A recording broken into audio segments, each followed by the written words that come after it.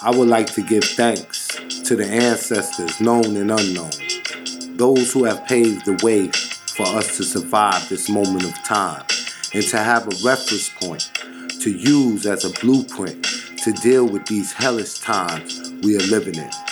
I would also like to give honor and reverence to the woman of the universe for your superior work, for bringing forth the spiritual information through the triple stage of darkness of your womb and giving birth to God. We would like to give reverence to the universe and praises to the indigenous. My name is Raheem Shabazz, and this is Necessary Blackness Podcast.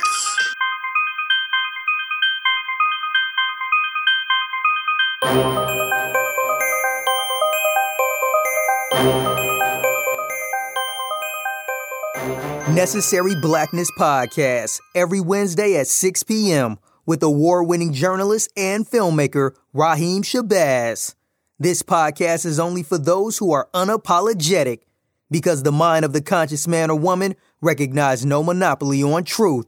Truth is relative and always to be sought. Yo, check out the award-winning docuseries Elementary Genocide. This docuseries provides a critical expose of mass incarceration, the war on drugs, and the connection between slavery, capitalism, and the prison industrial complex. This docuseries features Dr. Umar Johnson, Dr. Boyce Watkins, Dr. Francis Cress Welsing, Killer Mike, David Banner, Professor James Small, Kaba Kamene, and so many other people. Check out Elementary Genocide, the school-to-prison pipeline, Elementary Genocide 2, the Board of Education versus the Board of Incarceration, and the latest installment, Elementary Genocide 3, the Academic Holocaust. It's all available now at elementarygenocide.com. Tune in for the drop. I am Dr. Kira Taylor, and when I'm tired of listening to fake news, I will listen to some real news, and I will check into the Necessary Blackness Podcast with my friend Raheem Shabazz. Raheem Shabazz is one of my guys from way back, and you're now listening to his show, Necessary Blackness Podcast. Stay tuned. This is Akua of Cultivated Roots Media, and I choose to tune in to Necessary Blackness because staying connected to my blackness is very necessary. Yo, that's what I'm talking about, man. You'll hear it here first. Now our feature presentation. Peace and power, Black family. This is your host, Raheem Shabazz, and I am here for another episode of Necessary Blackness Podcast. And today, we have a special in-studio guest, and her name is Candace D. McKinley. And she is a civil rights attorney, education advocate, and proud mother of two.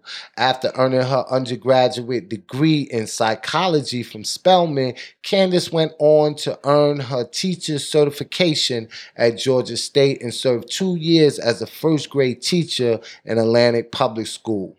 Candace later earned a degree from Florida A&M University College of Law and began practicing unemployment and education law in the 11th Circuit.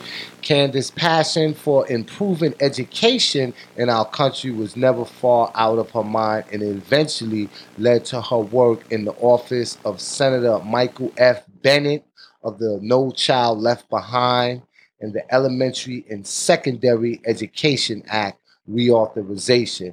Candace is committed to solving issues that directly affect women and children domestically and throughout the diaspora.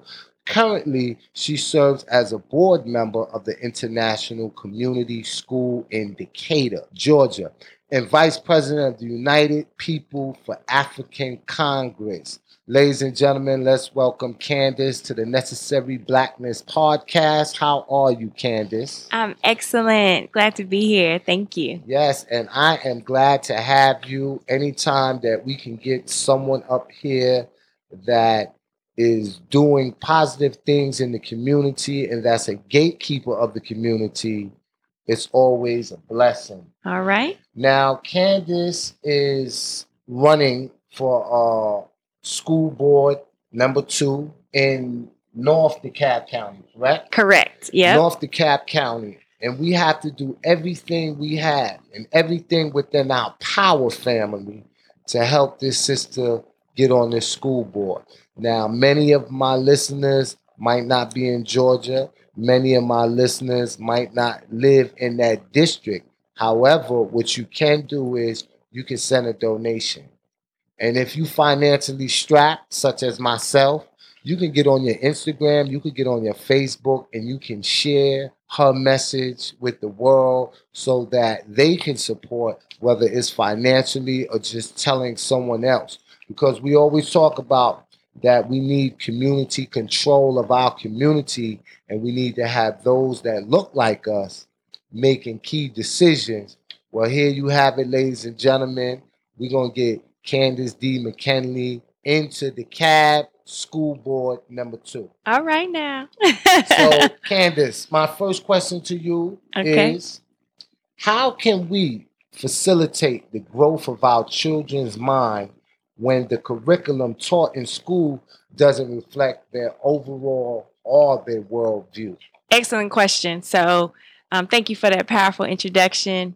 And one of the keys that I had to learn when I was teaching in Atlanta Public Schools is just because, I look like my children, we didn't have the same experiences. I grew up in Miami, Florida, and I didn't grow up in Georgia. So I wasn't exposed to racism, flat out until I got here.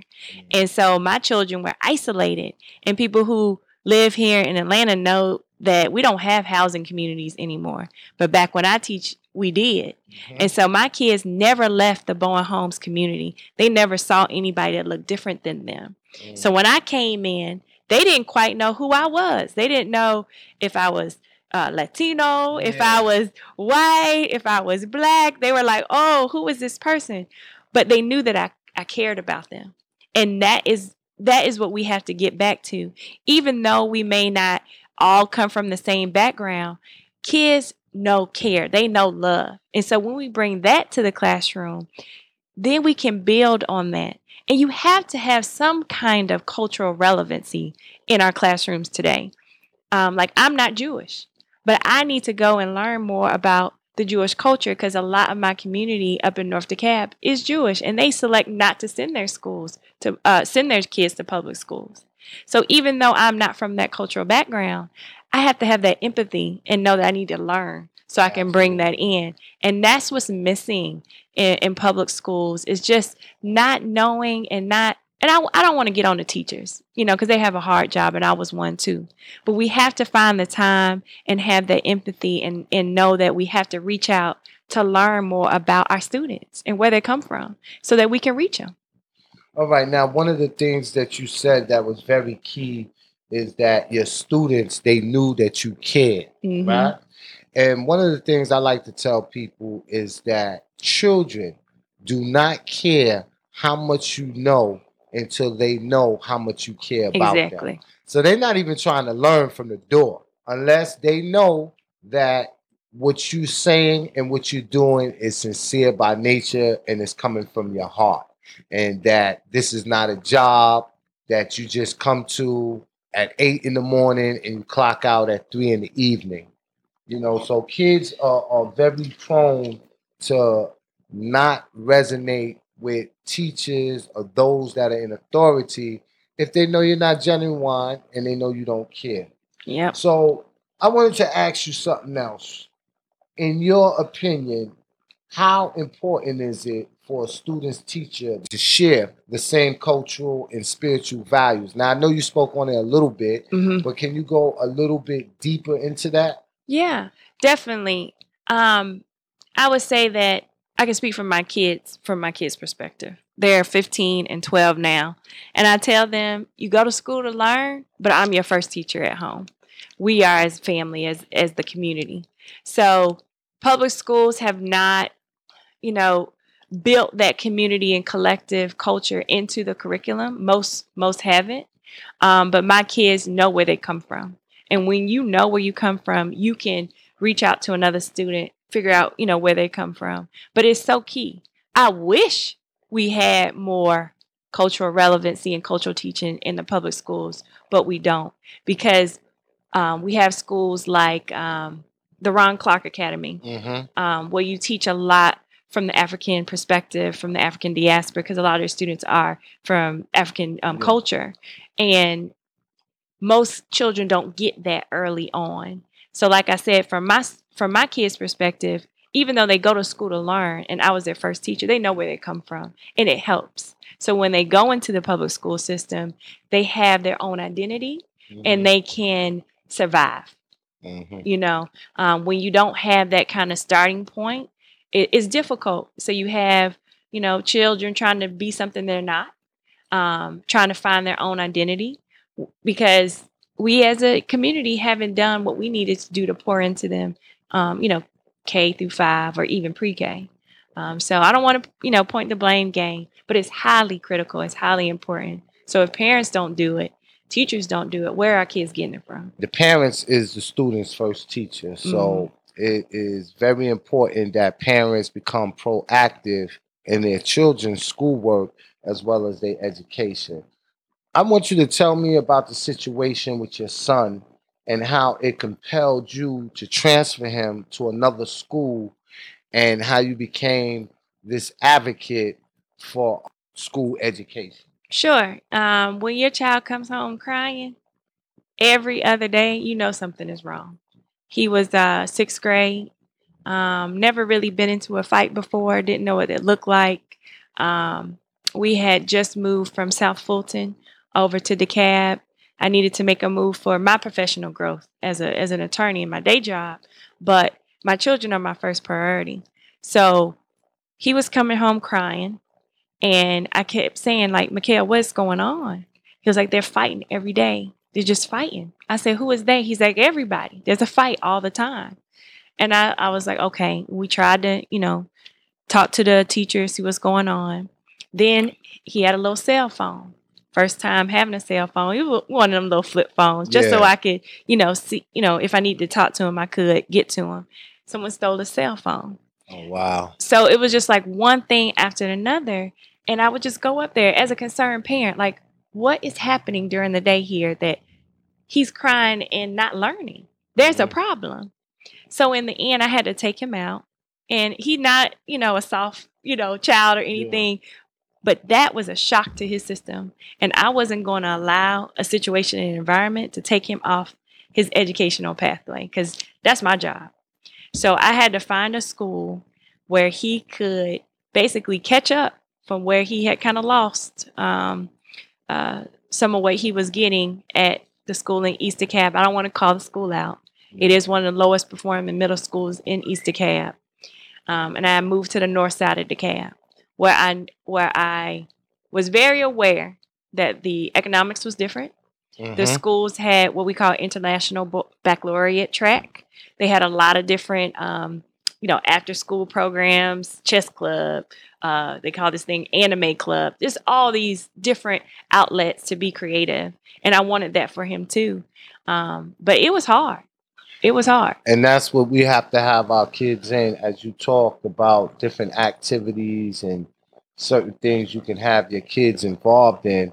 If anybody's familiar with Dr. Amos Wilson, in his book, he talked about awakening the Black genius in the children. You have to have these extracurricular activities in order to do that. If not, then you stunt their growth, and then you become a co-conspirator in their miseducation and eventually their demise. But what we're going to do is we're going to take a quick commercial break, and we're going to be back right here on Necessary Blackness Podcast. For those that are tuning in, we are speaking with Candace D. McKinley. And when we come back, she's going to tell us about her opponent, what she expects to do when she does become a school board member, and some more things. So make sure y'all stay tuned. This is Necessary Blackness Podcast, and I am your host, Raheem Shabazz. Elementary Genocide provides a critical expose of mass incarceration, the war on drugs, and the connection between slavery, capitalism, and the prison industrial complex. Visit our website at www.elementarygenocide.com. Now available, Elementary Genocide, the School to Prison Pipeline. Elementary Genocide 2, the Board of Education versus the Board of Incarceration.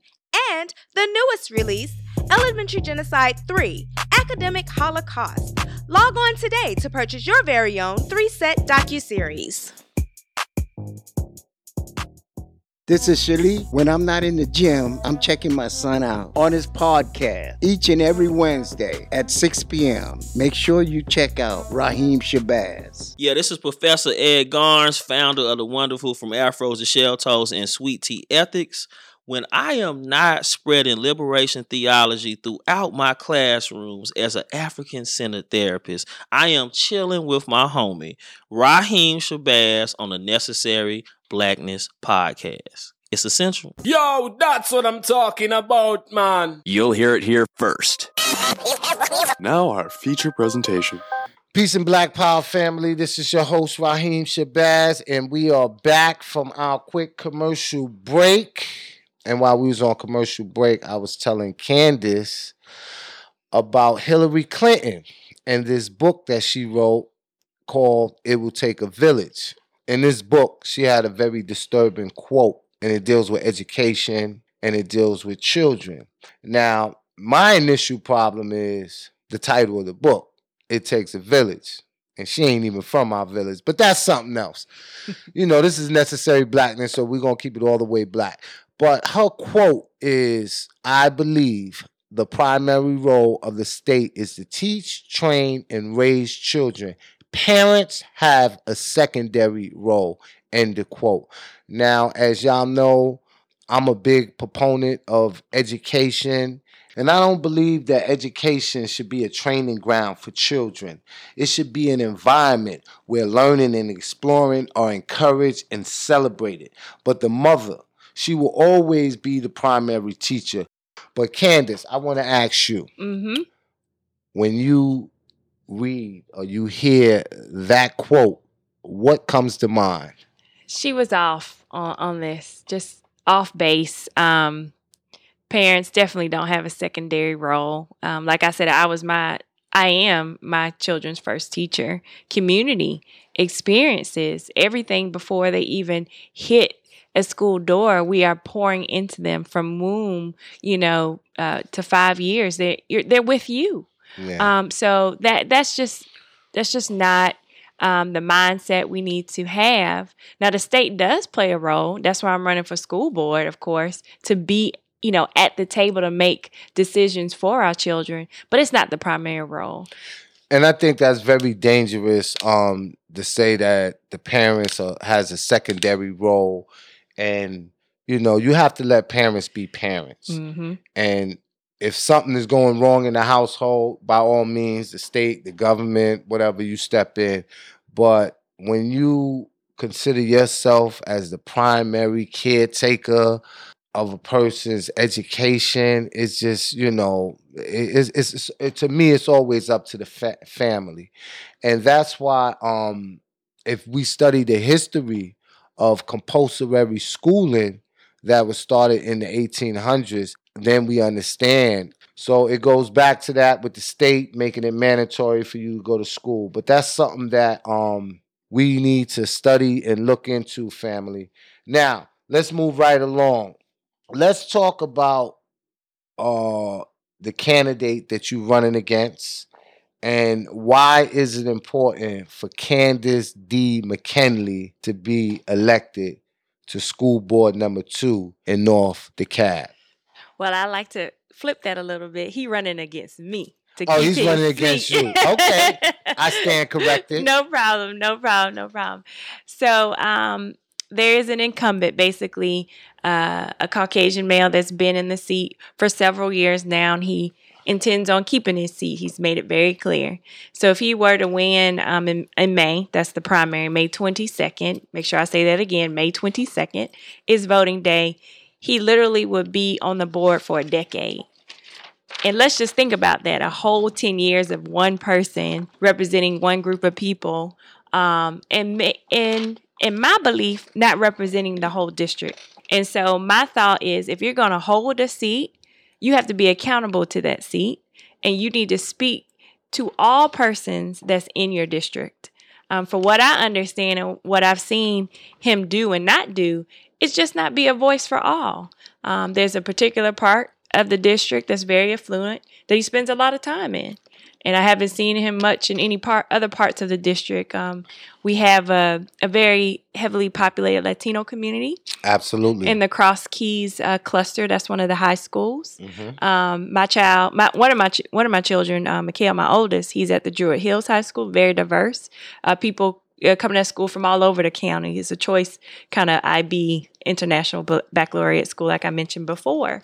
And so to that end, I'm running because I could take that seat and be the true voice for everybody. I don't see, I would say placating, but the word is just honing in on one group of people, and that's all that I'm representing.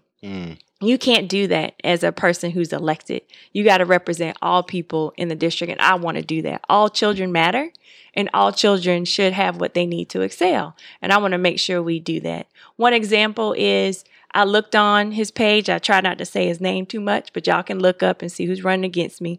But I looked on his page, and, social media tells a lot. He hadn't posted anything since 2016. So what have you been doing for 2 years? That's something wrong. So he's not even trying to rally the troops and get people to vote for him because he's been on there so long. It's almost like, I got this. Exactly.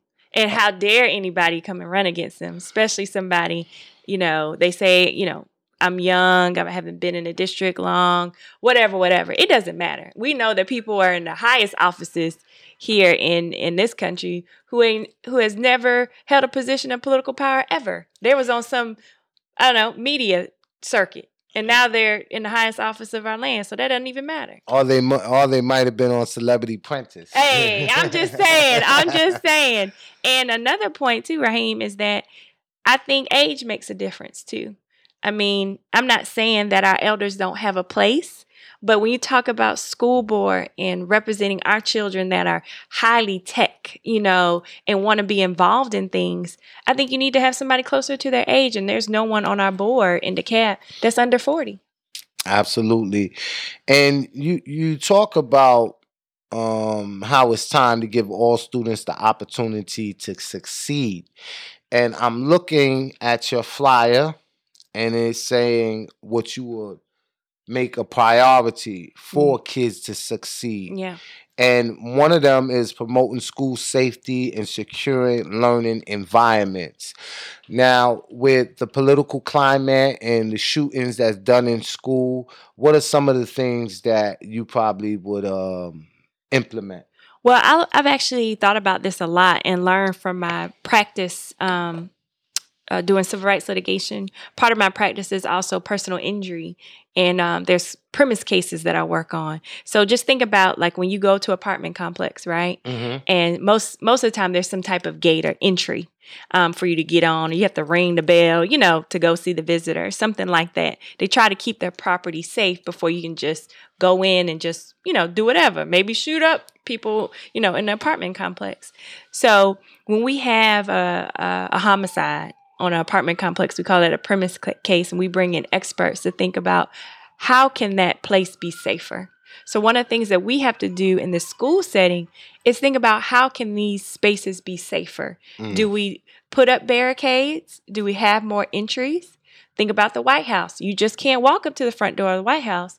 You got to stand some feet away. Yeah. You just can't do that. So you have to think through and analyze what is the safest way, because inside is our precious commodity, our children. So that's one thing. Thinking about how we can do the infrastructure so it's just not a complete entry.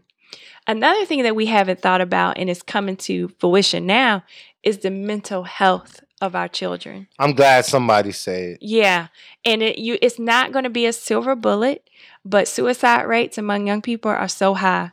Cyberbullying is to the roof. Mm-hmm. And students are seeing their friends commit suicide, thinking about committing suicide, and then unfortunately, using weapons to do, the deed or whatnot.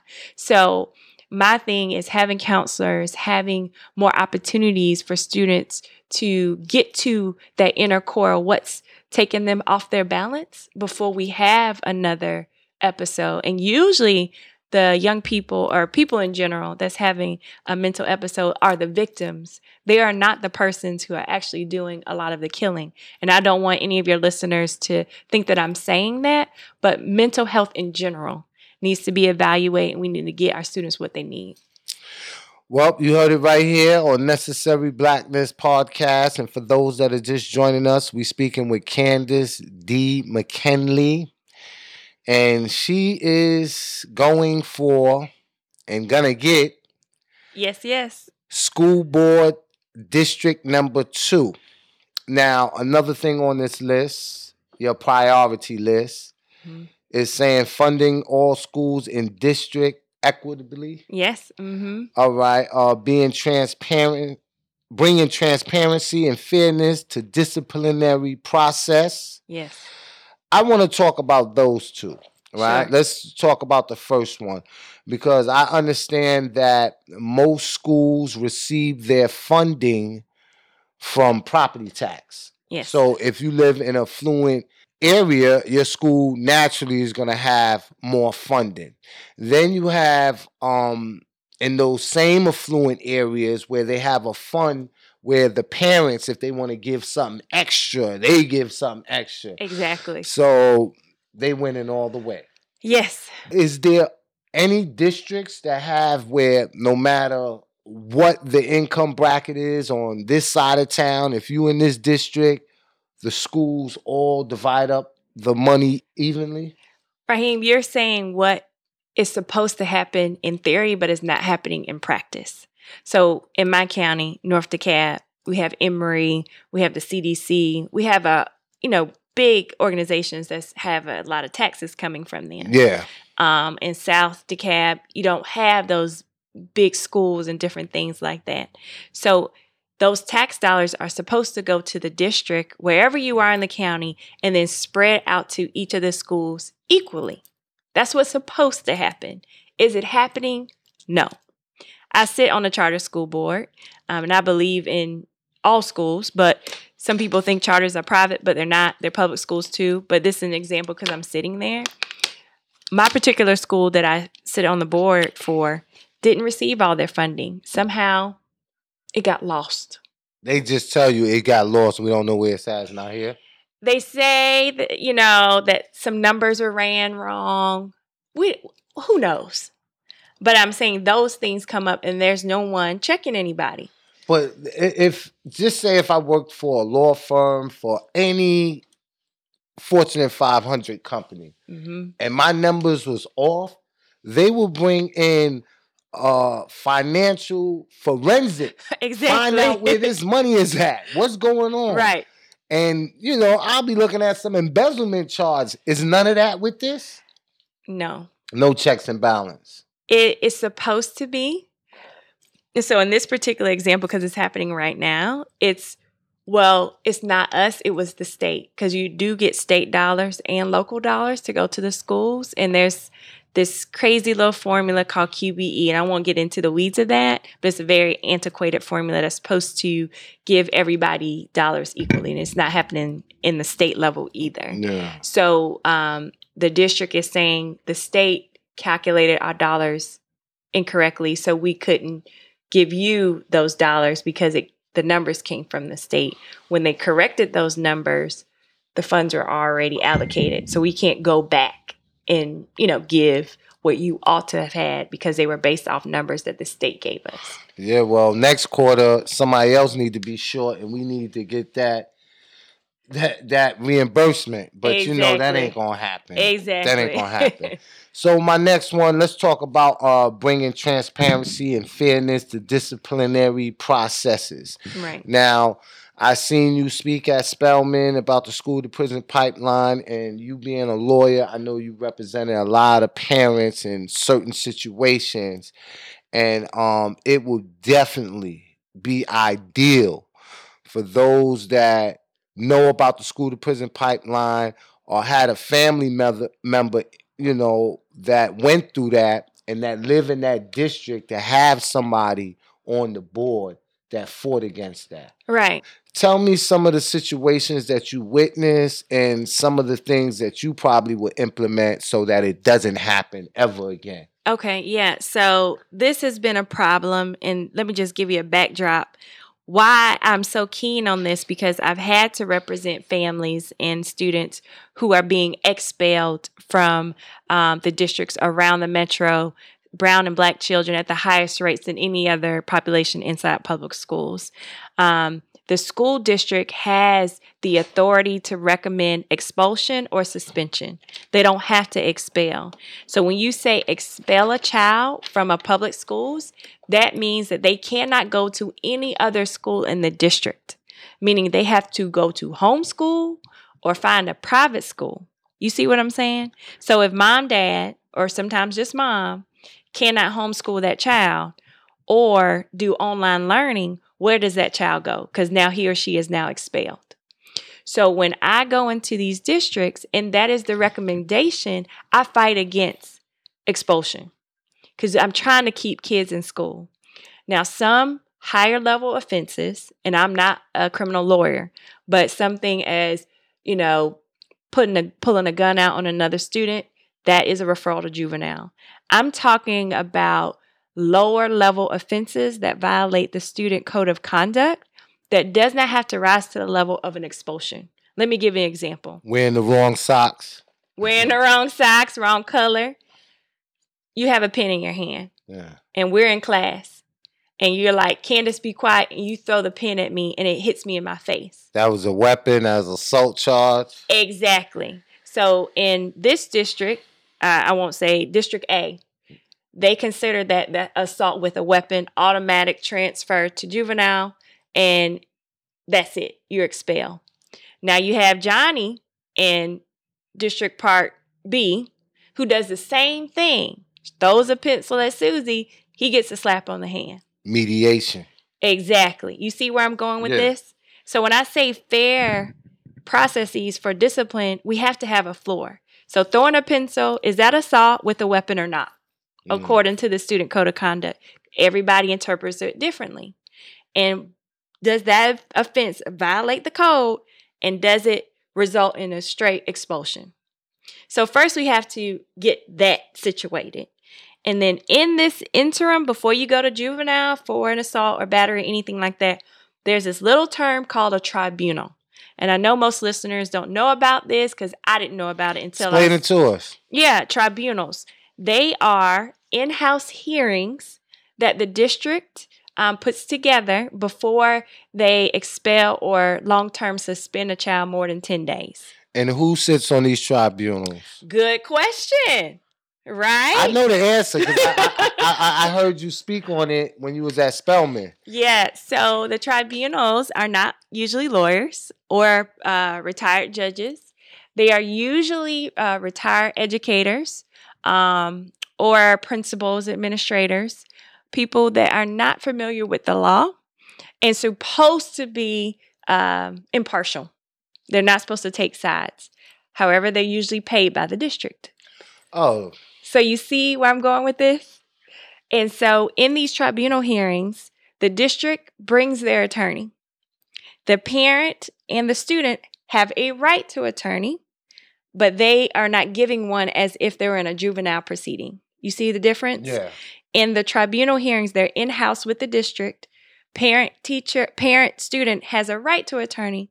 But we know when we watch TV, if you can't afford one, you don't get one. You don't get one.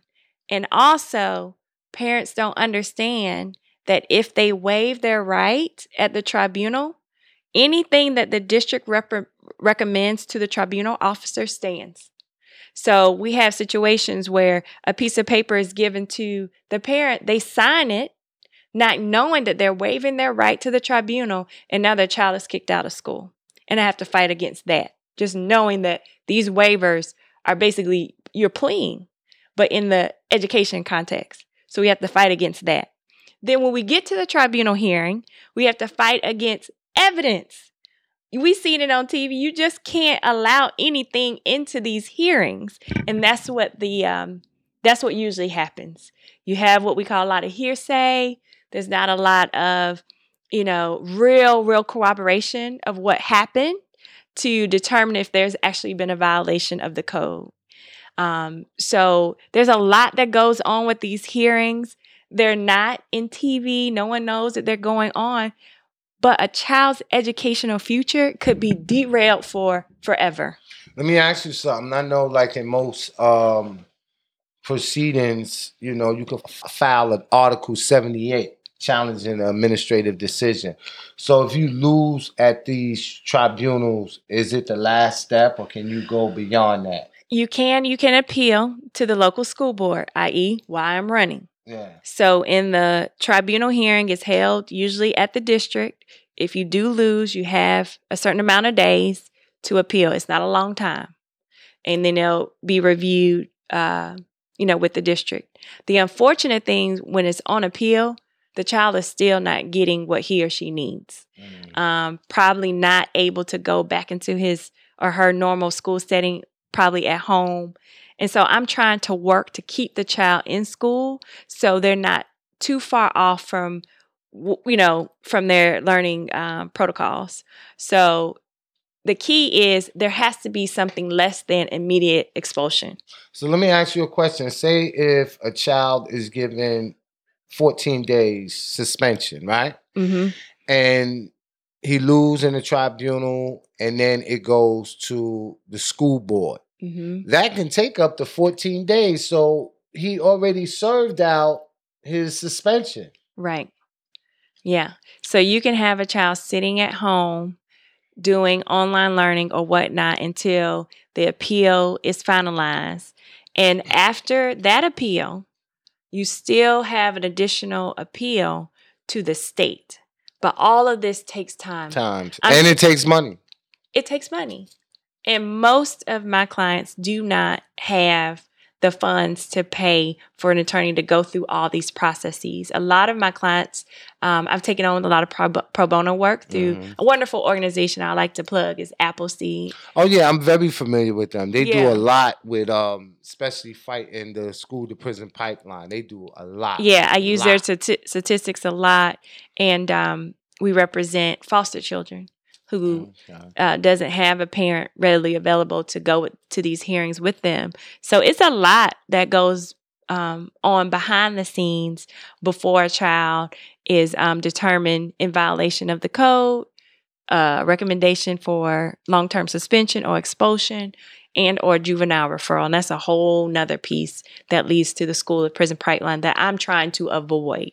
Well, we're going to have you come back and we're going to do a whole segment on the school to prison pipeline because, you know, that is definitely my subject matter. Yes. But before we get up out of here, you say May 22nd. May 22nd. I'm saying it loud. That's the day it goes down, and that is the day for... That is my election day. It is not a primary. A lot of people are looking at the governor's race because we may have our first woman governor of Georgia. But in these local elections for school board, May 27th is not the primary. It is the election. So the governor and others will go on to November, but I won't. So I need everybody, call your cousins, your friends, people you may know in that area to come and vote in the primary, which is my election, May 22nd. And family, I say this all the time, all politics is local. Yes. We have to support this locally, right here in Atlanta, DeKalb County. You know, freedom ain't free, and we all trying to get free.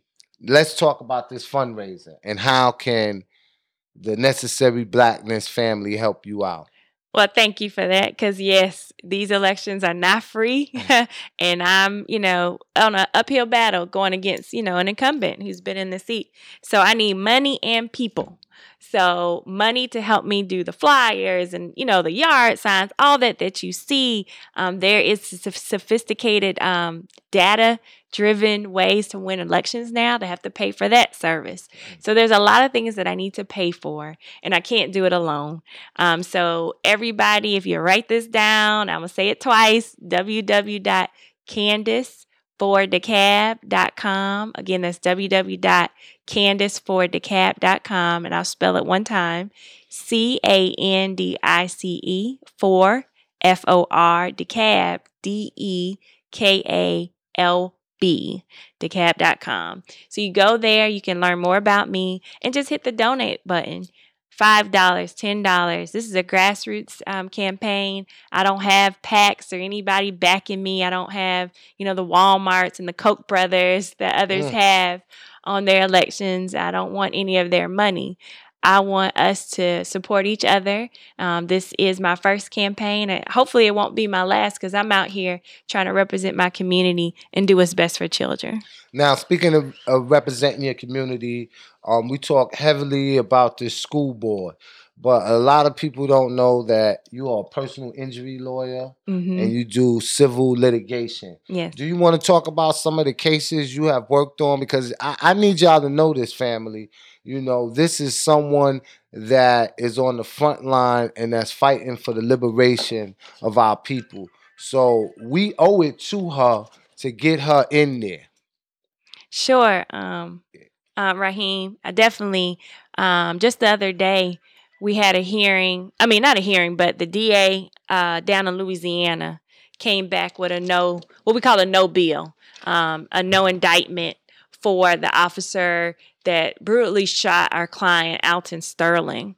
That was a blow, but we were prepared in my office because in the years that I've been doing this civil rights work, there hasn't been an officer that's been indicted on the criminal side. I do civil litigation, like Raheem said, but we got to keep fighting within the system that's set up in order for these police misconduct and excessive force cases to end.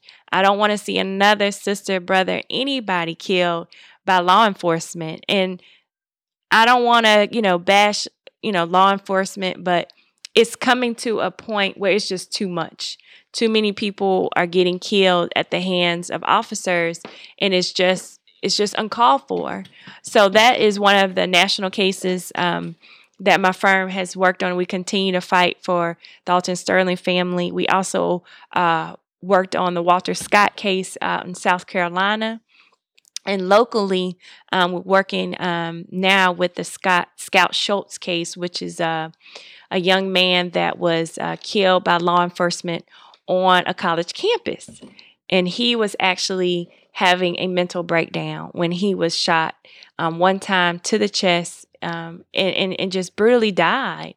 So, I've said it on the news, and my stellar senior partner, Chris Stewart, who does this work and has taught me so much, we're going to continue to fight these cases so, we can deter the harm that's happening. The way that we're doing it is suing the police departments for these wrongful killings. So we're going to continue to do that until we can work better within the criminal justice system to indict some of these officers, because that hasn't happened yet.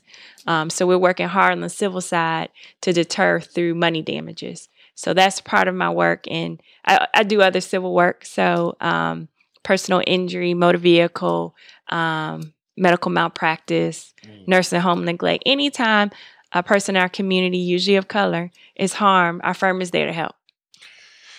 That's right. You heard it here on Necessary Blackness Podcast. So make sure y'all go out and y'all support Candace D. McKinley.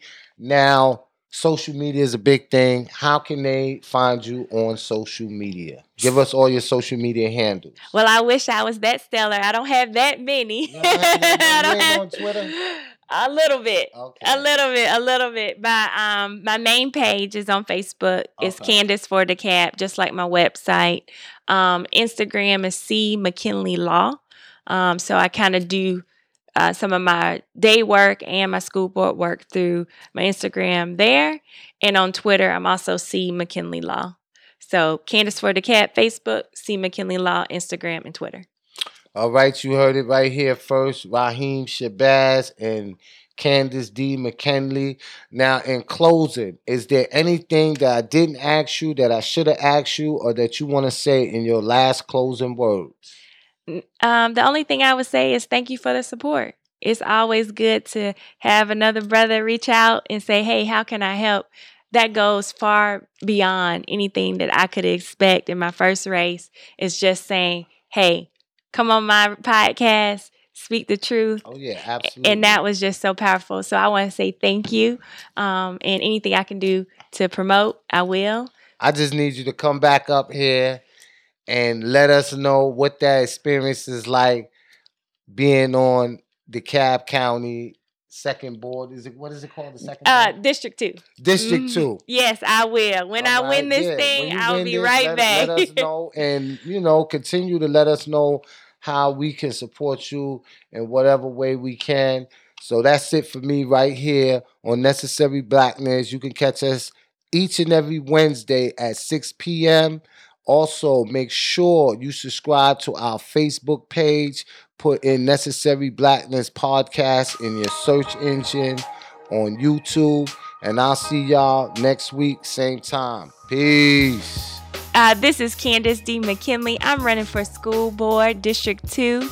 The election is May 22nd. Again, the election is May 22nd. Please come out and vote. Tell your friends, everybody, that Candace D. McKinley is running, and I'm here for all children to have the opportunity to have success in their schools.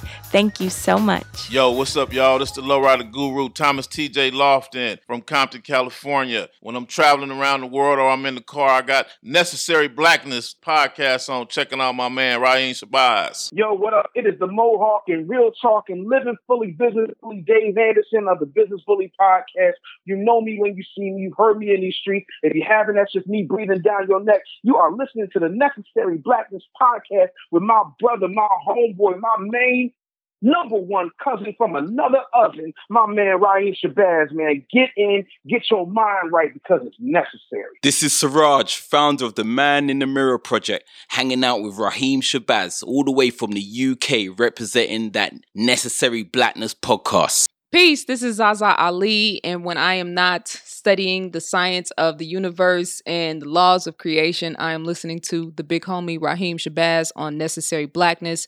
Make sure you support. Peace. Persons interested in broadcasting a commercial can reach us via email at necessaryblacknesspodcast@gmail.com. Necessary Blackness is distributed on all major podcast platforms: iTunes, Stitcher, iHeart, SoundCloud, Podomatic, and Google Play. We'll also promote your business and product across our various social media networks, reaching over 100,000 people daily. Hey, what's going on, man? This is Arthur M. Henry here. Whenever I want to get the latest on politics, social life issues facing our black community, I tune in to Necessary Blackness with Raheem Shabazz.